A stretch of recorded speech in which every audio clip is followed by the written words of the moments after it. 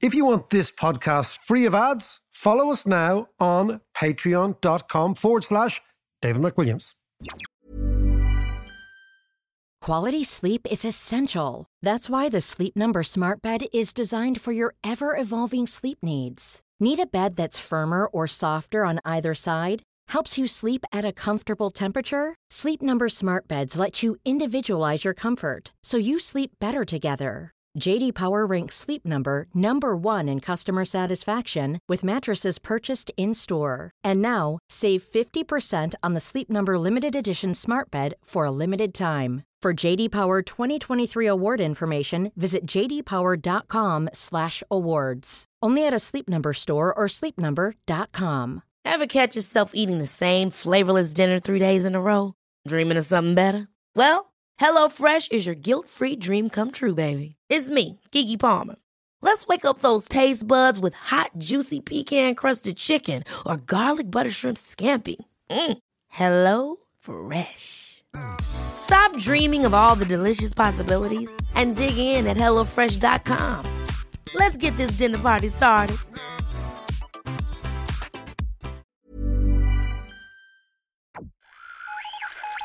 What in the world is happening on Wall Street? Economic indicators. Who knows where this is going to end up? To understand the economy, you have to understand human nature. This podcast is powered by Acast. How are you there? It is podcast time. I'm here, Mr. D. All good, my man? As well as can be expected. Yeah, I know what you mean. I know what you mean. Do you know what I mean? It's I kind of. know. I know. It's midweek. It's kind of. It's draggy. It's draggy. It's the whole lot. Yeah, not Mario. But we're not here to bring not people Mario down. Draghi, just really draggy. Actually, you know that draggy is what cyclists say if a hill is actually very difficult. They refer to it as draggy. The hill drags you back. And the reason I know this is about a year ago or 2 years ago, I tried to go cycling with our mate Rupert. Oh, yeah. You know, Dave Kelly, whose nickname is Rupert, who's a proper cyclist. And as I'd be spluttering, like really spluttering, he would refer to a road as a little bit draggy. And of course, he'd be gone. Yeah. And I'd You'd be- fly up. Yeah. Well, actually, a lot of my guys, A lot of your mammal mates. a lot of my mammal mates, yeah, they've all become mammals. But they're planning this trip, and they have been all year. And Rocky is the leader.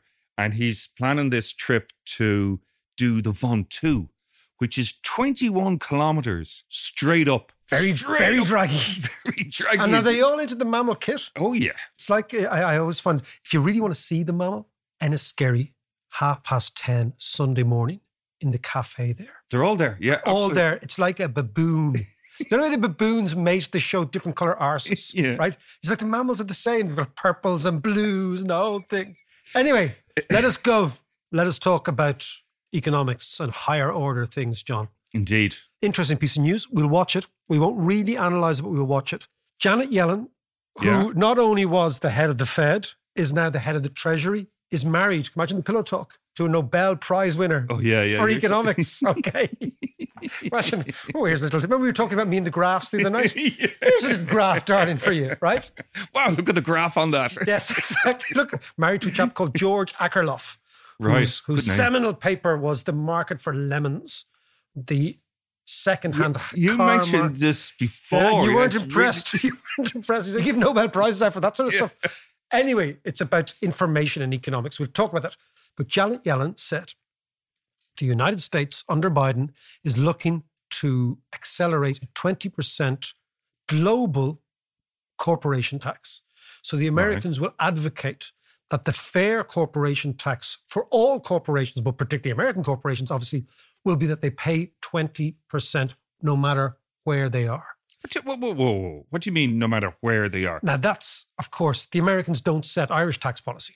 Yeah, but that's what I was going to say. Because we're a So- sovereign country, right? Yeah. But what it's momentum towards a single unified tax code, which would mean, John, that outliers would actually be outliers. So it's not that the Americans can come in and say to us, or anybody else for that matter, you cannot use your tax system. But what it would be signaling that you would be pretty much out on your own. And Ireland's obsession with not being seen to be a bad boy, an outlier, or an outsider would mean that the moral pressure coming from the United States, if not real pressure, could be quite high. However, what I think it does is it gives us the opportunity, all these other ideas that we've been talking about equity for taxes and hosting them and all that sort of, it means that it gives us the opportunity to be much more inventive and creative. But can I just ask you, the EU have always put us under pressure to change our corporate tax level. Yeah, they've always said, particularly the French. But we've weathered that. We've always weathered that. Yeah. So we'll weather this as well. We will weather it. And of course, in the EU, you have various different tax rates. I mean, Estonia has zero tax. Bulgaria has zero tax. It's not Ireland is not. The Netherlands uses all sorts of tax arbitrage all the time. So it's not as if Ireland is unique. I'm just saying what is interesting is for the first time now, the United States is going against. This comes back to our point the other day. The economics of Reagan is over. The economics of Reagan that Paul McCulley was talking about are all about preferential treatment for capital.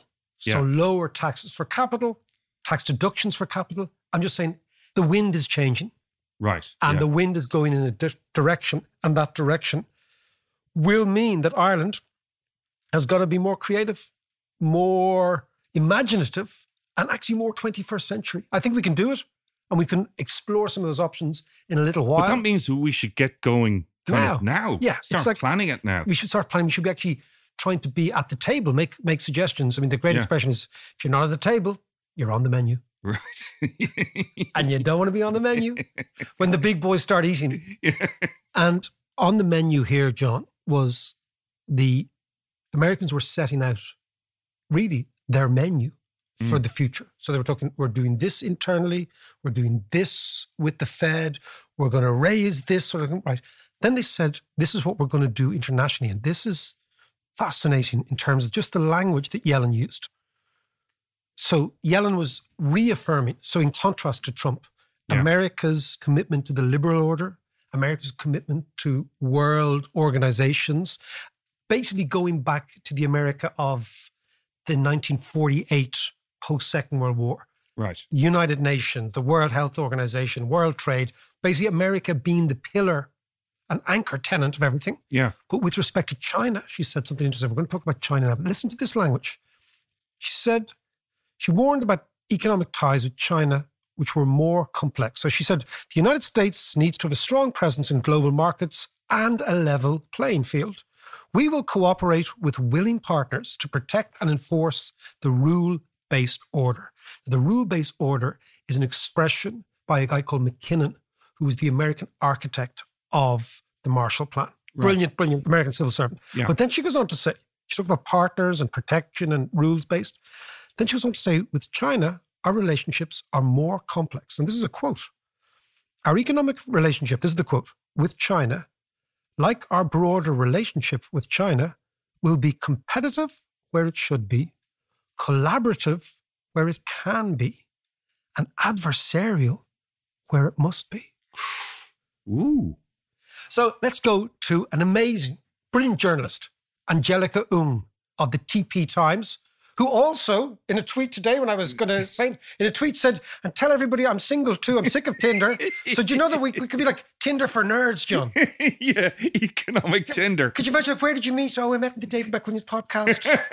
It's all ahead of us, man. Let's branch out. Let's branch out. Okay, Tinder for nerds. Here we go. Let's talk to Angelica in Taiwan. Angelica, how are you? Hello.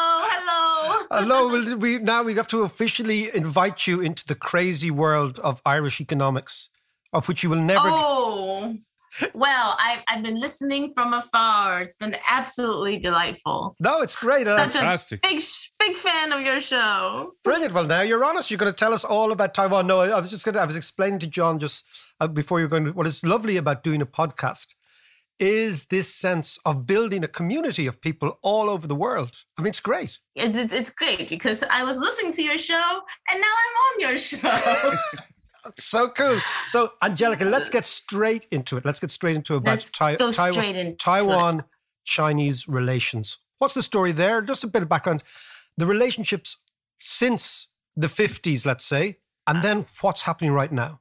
Oh, my goodness. When you say just a bit of background, where do I even start, David? Where do I even start?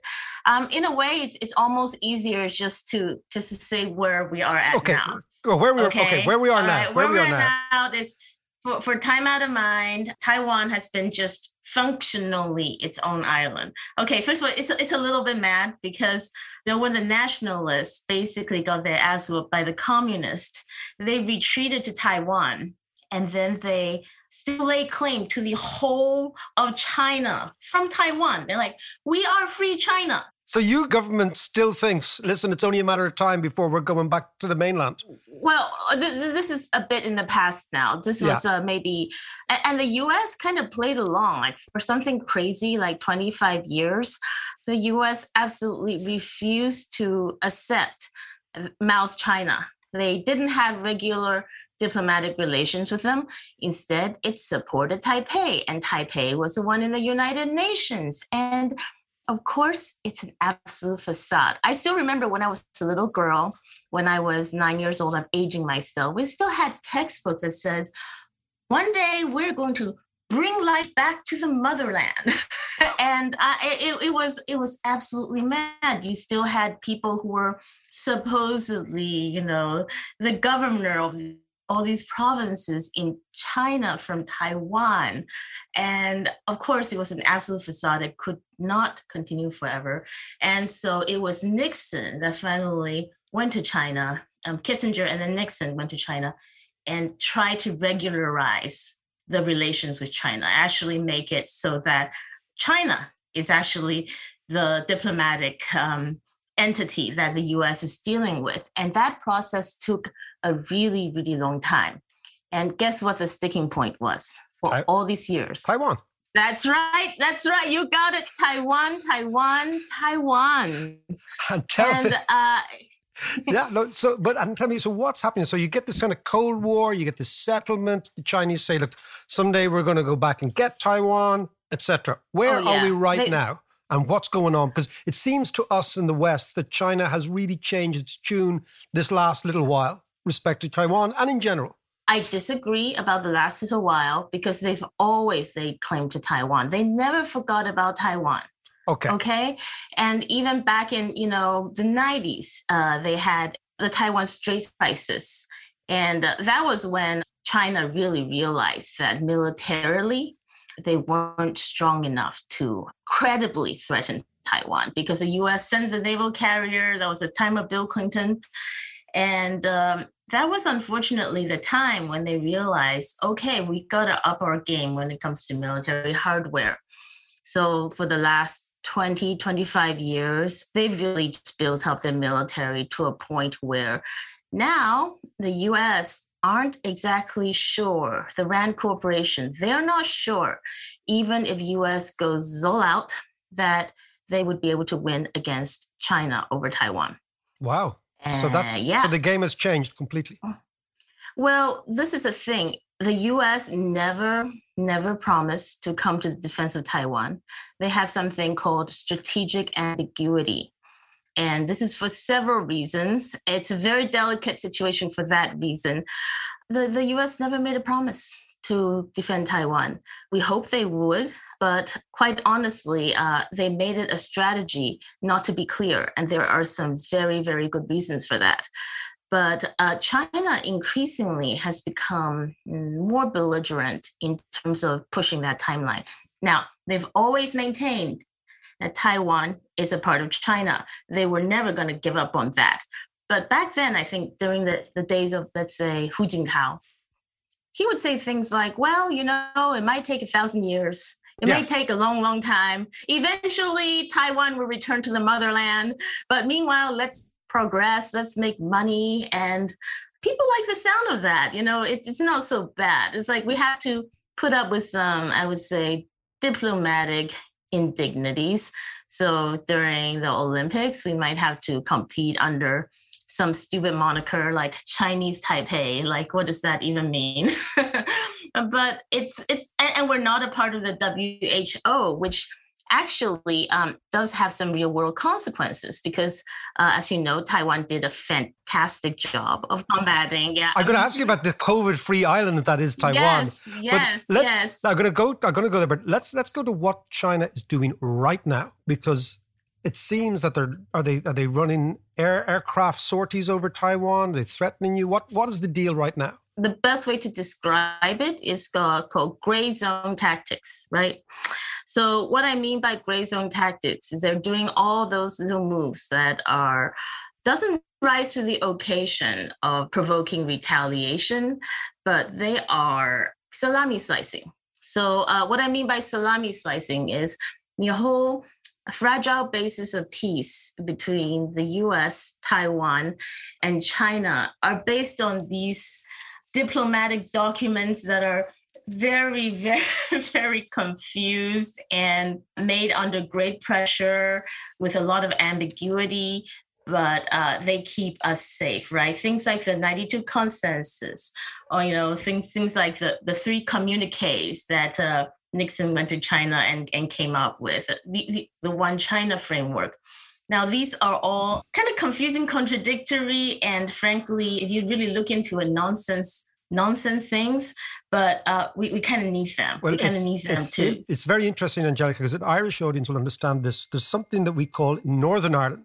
The peace in Northern Ireland was created by constructive ambiguity. Constructive ambiguity. So basically, nobody gets pissed off enough to act. Yep. Okay. And nobody really knows where the end game might actually be. And there's no barriers or borders or hard deadlines put up towards anybody. And you kind of mooch along and you let time do its thing. And, people get concerned about other things and then we should be okay. This is more common than you think, because when you have parties who are fundamentally at odds with each other, how do you have peace? You generally have peace by putting together this ambiguous thing that everybody can squint at and decide it's acceptable, right? And so the Chinese, with those sorties and all those gray zone activities, they're like cutting a slice of the salami. They are doing something that is a little bit borderline. And the more they do it, the more they normalize it. So they fly a sortie over Taiwan's, I shouldn't even call it the airspace, but the traditional zone, the air defense identification zone. First of all, it's quite an unreasonably large air defense identification zone, but they would fly into the ADIZ, and then the Taiwanese jets will have no choice but to scramble, which means they meet them. And it's exhausting to constantly have to do this. It's a drain on resources. It is a drain on morale. And for the Chinese, for their domestic consumption, obviously it's a drain on their military too, but they get a kick out of it. They get a domestic boost. Yeah, they get a boost, whereas you just get nervous. Exactly. And it's gotten to the point where the Taiwanese finally have given up on scrambling every single time they see a jet. And I think it's a necessary thing, but it also feels like, we've given up on that. We can't keep up with them anymore. It's an admission that they basically can overwhelm us with their air power. Now, tell me, Angelica, are people in Taipei today, are they worried? Are they anxious? Are they nervous? Not at all. It's amazing. Not at all. And this is what I find so interesting. So interesting, because let me tell you, David, I've been away from Taiwan for a while. And I remember, I came back to Taiwan for COVID, right? 10 years ago in Taiwan, I think people had more awareness and people had more of a sense of a heightened, it's in the background. It's like a hum in the background that you can feel. This Chinese hum. Of anxiety. Like, so what if, And then I came back this year and I didn't feel that at all. Everybody, there was this beautiful, burgeoning, emergent Taiwanese identity.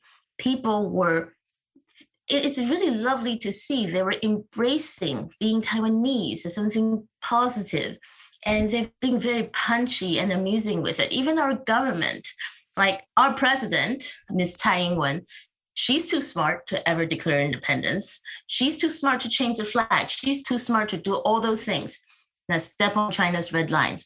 But you have her Ministry of Foreign Affairs declaring Taiwanese independence on Twitter on the regular. It's really quite an amazing thing to see. And I remember thinking to myself, while I was gone, there must have been some change in the fundamentals that favored Taiwan. That's why everybody's all of a sudden so carefree. So I took a look into it, just a few weeks ago, and I realized the fundamentals have absolutely shifted against Taiwan's favor. Because, well, first of all, the Chinese military is just now an absolute beast. They have powered up so much over the past 20 to 25 years that it's become like really difficult. Even if the US go head to head with them, it'll be hard to win. Like, they do war games, and we're not winning all of the time. We're not winning most of the time. But also you have a new guy in town. You have Xi. And Xi Jinping is different from his predecessors in terms of how he talks about Taiwan.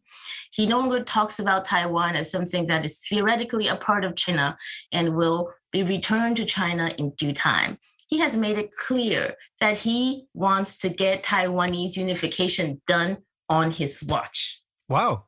Some people say, I don't know if this is true, some people say that that's why he extended his tenure. He's made it open-ended. It's because he wants to get Taiwan done. This is window, right? A window of danger that a lot of commentators are noticing. Angelica, you just said to me that you think now that Xi Jinping is saying, on my watch, we will get... Yep. So what does that mean in practical terms? And what does it mean in military terms? And what does it mean for the defense of Taiwan, etc.? Well, first of all, Xi is, his tenure is open-ended now, but he's not a young man. So we're looking at, that's one timeline. And we've got a couple of other timelines to think about, okay? The first timeline is in about 5 years. That's where a lot of people think the real danger is going to start. The traditional assumption with the invasion is that there's going to be a huge amphibious landing. It's going to be bigger than D-Day, way bigger. And they're going to overwhelm Taiwan all at once, make it a fait accompli. Now, the good thing about this scenario is that Taiwan, just geologically, fabulously defensible, because you have the western mudflats coming in. Only a few beaches are suitable for landing, and they're all booby-trapped to hell. And only a short time of the year when you can actually pass the straits. And then the idea is you're just going to strafe the mudflats with machine guns. Then you roll out the tanks. And even if the amphibious assault succeeds, the casualties will be absolutely massive. So for a while, that was a comforting thought.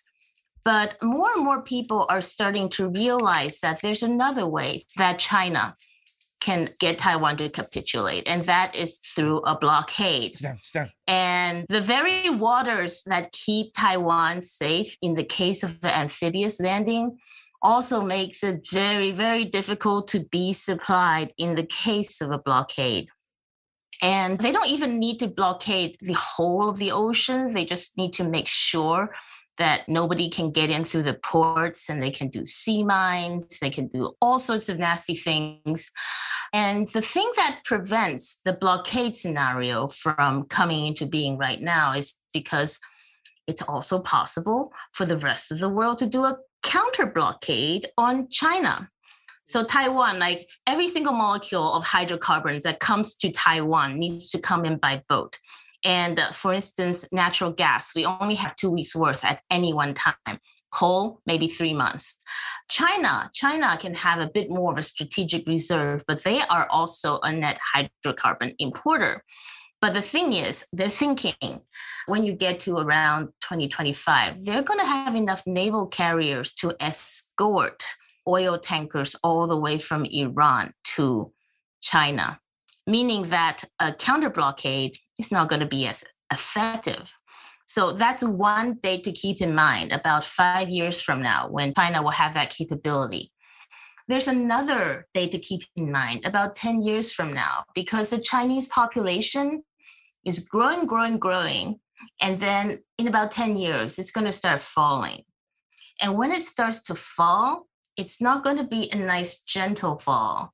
It's going to be a rather precipitous fall because the Chinese are just not having that many kids, and you have the one-child policy and all that stuff. So you have this window between 5 year and 10 year that a lot of people think might be the time of maximum danger for Taiwan, because that is going to be when China is strong enough to strike before it starts losing population and thus power. Wow, that is a fascinating take, because again, I never thought of blockade, counter-blockade, then naval power, then demographics, and the clock ticking, which is the premier of China's own life. Yeah, as you said, well, he's what, 65 now, is he? I don't know exactly, but there are so many unknowns. And I have to say, the people of Taiwan, they are just so tired of it because they lived under the threat of the Chinese basically all my life. And at some point, fatigue sets in, maybe resignation set in. And a lot of what I hear, and who knows, gosh, I hope they're right, that China won't be that stupid. If it ever attacks Taiwan, it's going to be kneecapping its own economy. It's going to be destroying its own ambitions to be a rich and powerful country. And for what? And that is something that a lot of people tell me they're not going to be dumb enough to do this. They care about their internal stability. They want to make money. Why would they do this? Even if they win, they're going to lose. But the thing is, are you sure? Are you sure? Because I think it's all very easy to look at the other side and think, oh, they just care about money. And the Chinese does the same to us. Oh, they just care about money. America just greedy. The powers, they're just hegemons. They just want to rule the world, etc. But the truth is, every single culture has their values and their ideologies. And we can see this in Europe right now, right? Everybody knows which way Europe's bread is buttered. And Angela Merkel has certainly tried to push for a trade deal with China. Would obviously be quite beneficial in terms of euros and renminbis. Yep. But the way the Chinese has been acting, the wolf warrior democracy, the whole Xinjiang cotton issue has made the Euro-China trade deal increasingly unlikely because the people won't stand for it because they have values. They have values that they see the Chinese are going against. And that is something I'm also afraid of. I think the Chinese, they also have their own values and their ideology. And a very, very key part of their ideology is that Taiwan is a part of China. Is that the territory of China cannot be divided. And that is why they have cracked down that hard on Xinjiang. That is why they have been so brutal over Hong Kong, because for them, this is a matter of their core value. The core value is keeping China together under a strong government. And this is where I'm afraid, where if they can do it, even if it doesn't make sense, we still have to figure that they might and be prepared for that eventuality. Angelica, let me, this is fascinating stuff. I want to ask you about John over here is a Trump obsessive. Not that he likes Trump, but he's obsessed by Trump. And Hi, Angelica. But he was making the point to me that the American right are trying to make the case that Joe Biden is weak on China, militarily, economically, etc. Is there a sense of that? Absolutely not. Well, let me go back to Trump for just 1 minute here, because Trump he's such a braggart and he is such a windbag.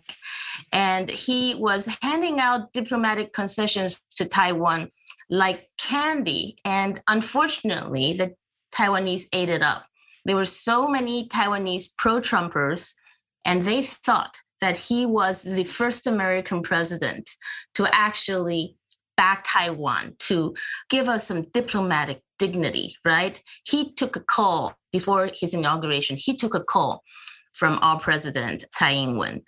He allowed for a lot of very high-level visits that Taiwan never got ever since we were kicked out of the United Nations. So the sentiment in Taiwan was everybody was rooting for Trump to win re-election. But guess what?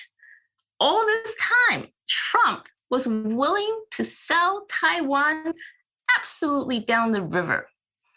We know this because of John Bolton's book. And John Bolton would recount how Trump in his office would say, look, there's China. Look, there's Taiwan. They're like 2 feet apart. If China ever invades, it's all over. We're like 8,000 miles away. We can't do anything. Trump was absolutely not going to lift a finger for Taiwan if China invaded. Okay, and Biden? Well, Biden, this is a separate issue, okay? Biden, first of all, we don't know because the U.S. do maintain this strategic ambiguity, and for very, very good reasons. Good, not just diplomatic reasons, but also game theory reasons. But we were afraid before, I'm going to be honest, we were afraid before Biden took office that there's going to be a reset with China and Taiwan is going to lose a lot of diplomatic ground. But this has absolutely not been the case. Biden has made a lot of quite Taiwan-friendly appointments, and Biden has been very strong against China. And the best thing that Biden has done for the defense of Taiwan that Trump has absolutely failed to do is he has gathered up the allies. He has gathered up the Quad. Japan is now on board. And we have seen, it's arguable whether it's smart or wise or whatever, but he was, in the recent Alaska talks, we saw that the Chinese and American diplomats were very much strongly stood up against each other. Yeah, I mean, it was an extraordinary display because it went against everything we've seen for the last 20 years, which is kind of nicey. You do this, I scratch my back, I scratch yours. I mean, the Americans and the Chinese were at verbal war from the get-go in Alaska. I think there's no doubt about it. We are seeing a realignment. We are seeing the beginning of Cold War II, and Taiwan is a place where it can all go hot. So just the last word on this. So Taiwan is the Berlin Wall of the new Cold War, would you say? I would say that's a very apt comparison. I think we are like West Berlin because we are reliant. But in another way, there's more of a nuance than that, because I would say the West defended West Berlin because of principles, because we wanted to do what's right. But Taiwan has tremendous strategic importance just by where we are. So if you think of Japan, it's like an island chain all around China, alongside China. And Taiwan is kind of the tailbone of that island chain. If China managed to get full control of Taiwan, it would have secured essentially what is an unsinkable aircraft carrier. Now, I'm not going to say that if China takes Taiwan, that Japan is next, or it's necessarily going to go on an imperialistic streak. But I think if Taiwan becomes a part of China, Japan would not be able to be independent. It will be strongly in China's sphere of influence. Japan would not be able to take a fart without getting permission from China. And all of Asia is going to be pink, if not red. We will leave it there. Such a beautifully evocative and visual way to end, Angelica.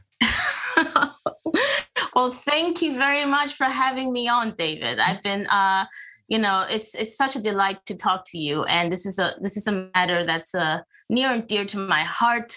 I truly, truly hope that there can be a good outcome to this. And I think it all begins with international cooperation. And that's what very heartening coming from the Biden team. Japan is on board, America's on board. Actually, a big question is a big buzzword, horizontal escalation. How many people can we get on board? Would Europe come to us? Well, would Australia come to us? But the Aussies probably would. The Aussies seem to be. You might have the muscular power of Ireland behind you. I hope so. Yes. Okay, Angelica, that was great. We will see you. This is great. You've talked your way onto the podcast as a regular from now on. Great stuff. Oh, wonderful. Well, consider me your Greater China, Taiwan correspondent from now on. Perfect. Angelica, you're in. Talk to you soon. Bye. Talk to you soon. Bye. Bye. Bye.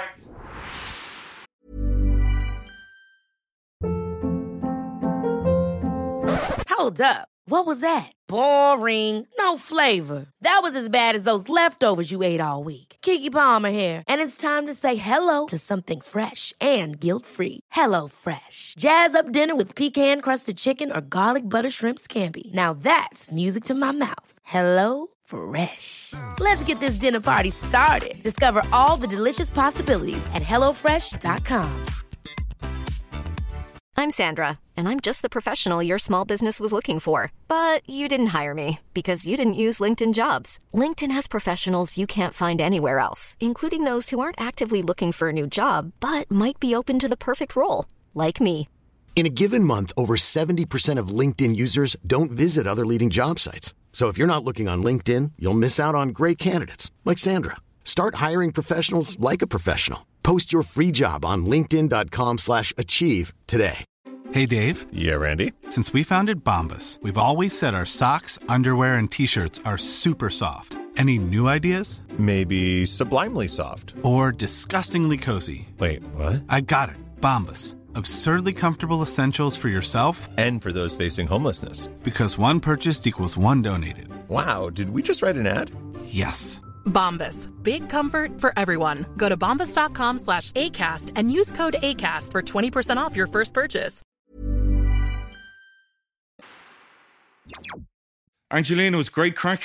Great fun, but also really unusually just makes you think in a different way. Well, I was taking notes as she was talking there. And where do we start? Because there's so much stuff that she spoke about, but there's a couple of things I love the image of Trump looking at the map and going, look, Taiwan's only 2 foot from China. It's 2 inches away. I know.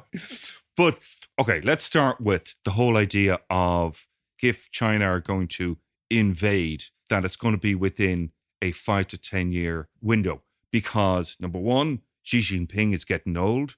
Number two, the one-child policy that China pursued way back is coming back to haunt them. Yeah. And possibly, and this is just me thinking, that Biden mightn't be strong enough to take on China. Although, having said that, Yellen's comment about being adversarial. Well, I don't know. I mean, I think what was most interesting for me, the big takeaway from it is a framework to look at that part of the world. Yeah. And the framework to look at where Taiwan sits. And the fact that her conclusion was that Japan couldn't fart without China. I quite like that too, if Taiwan goes. But also the idea that cultures have deep, it's like the creed in religion. What do you believe in? Right? Yeah. And most cultures believe in something more than money. Look, you look in this country. I'd like to think so. In this country, 100 years ago, this country went to independence. Made no sense economically. Yeah. But we did it, right? Yeah. The Brits and Brexit makes no sense economically, but they did it, right? Eventually, there comes a moment of national culture, which always trumps economics. And that's why economists get things wrong, because, in fact, one of the most popular books before the First World War was a book about how the First World War, Germany, France, UK were so integrated economically, they would never go to war because it made no sense economically. Yeah. And they did go to war.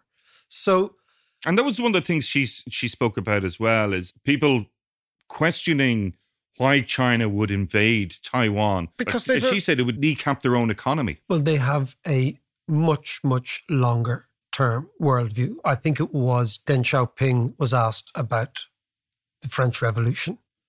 And he was asked, Mr. Deng, what do you make of the French Revolution? And he said, it's far too early to tell. Yeah.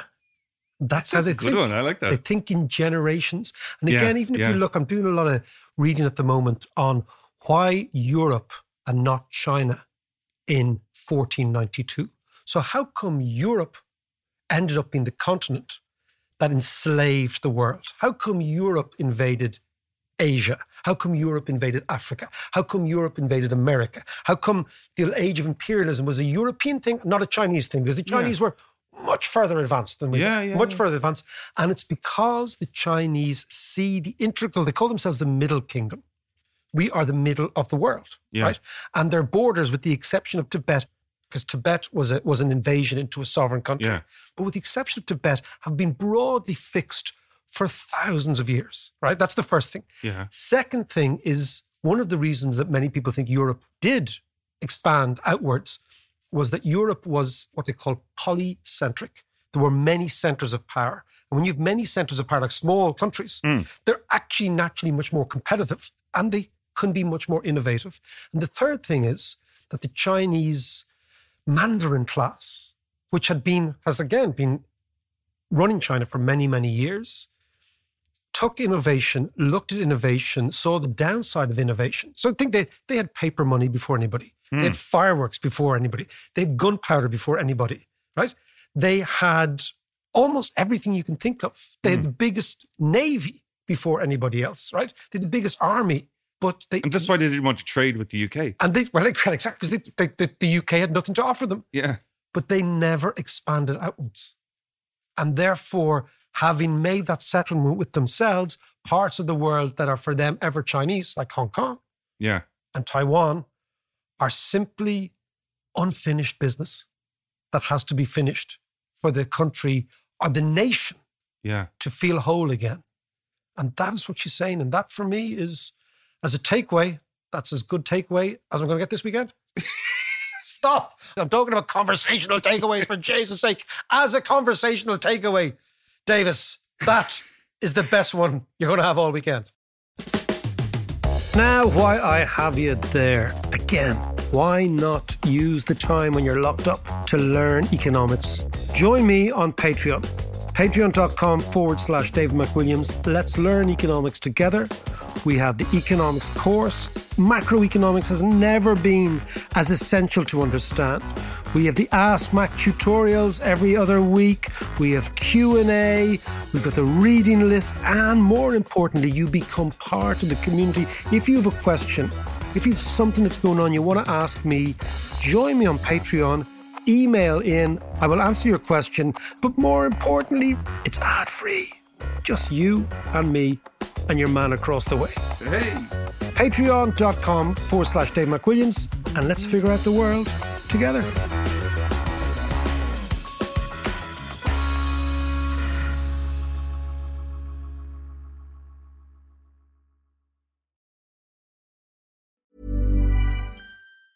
Ever catch yourself eating the same flavorless dinner 3 days in a row?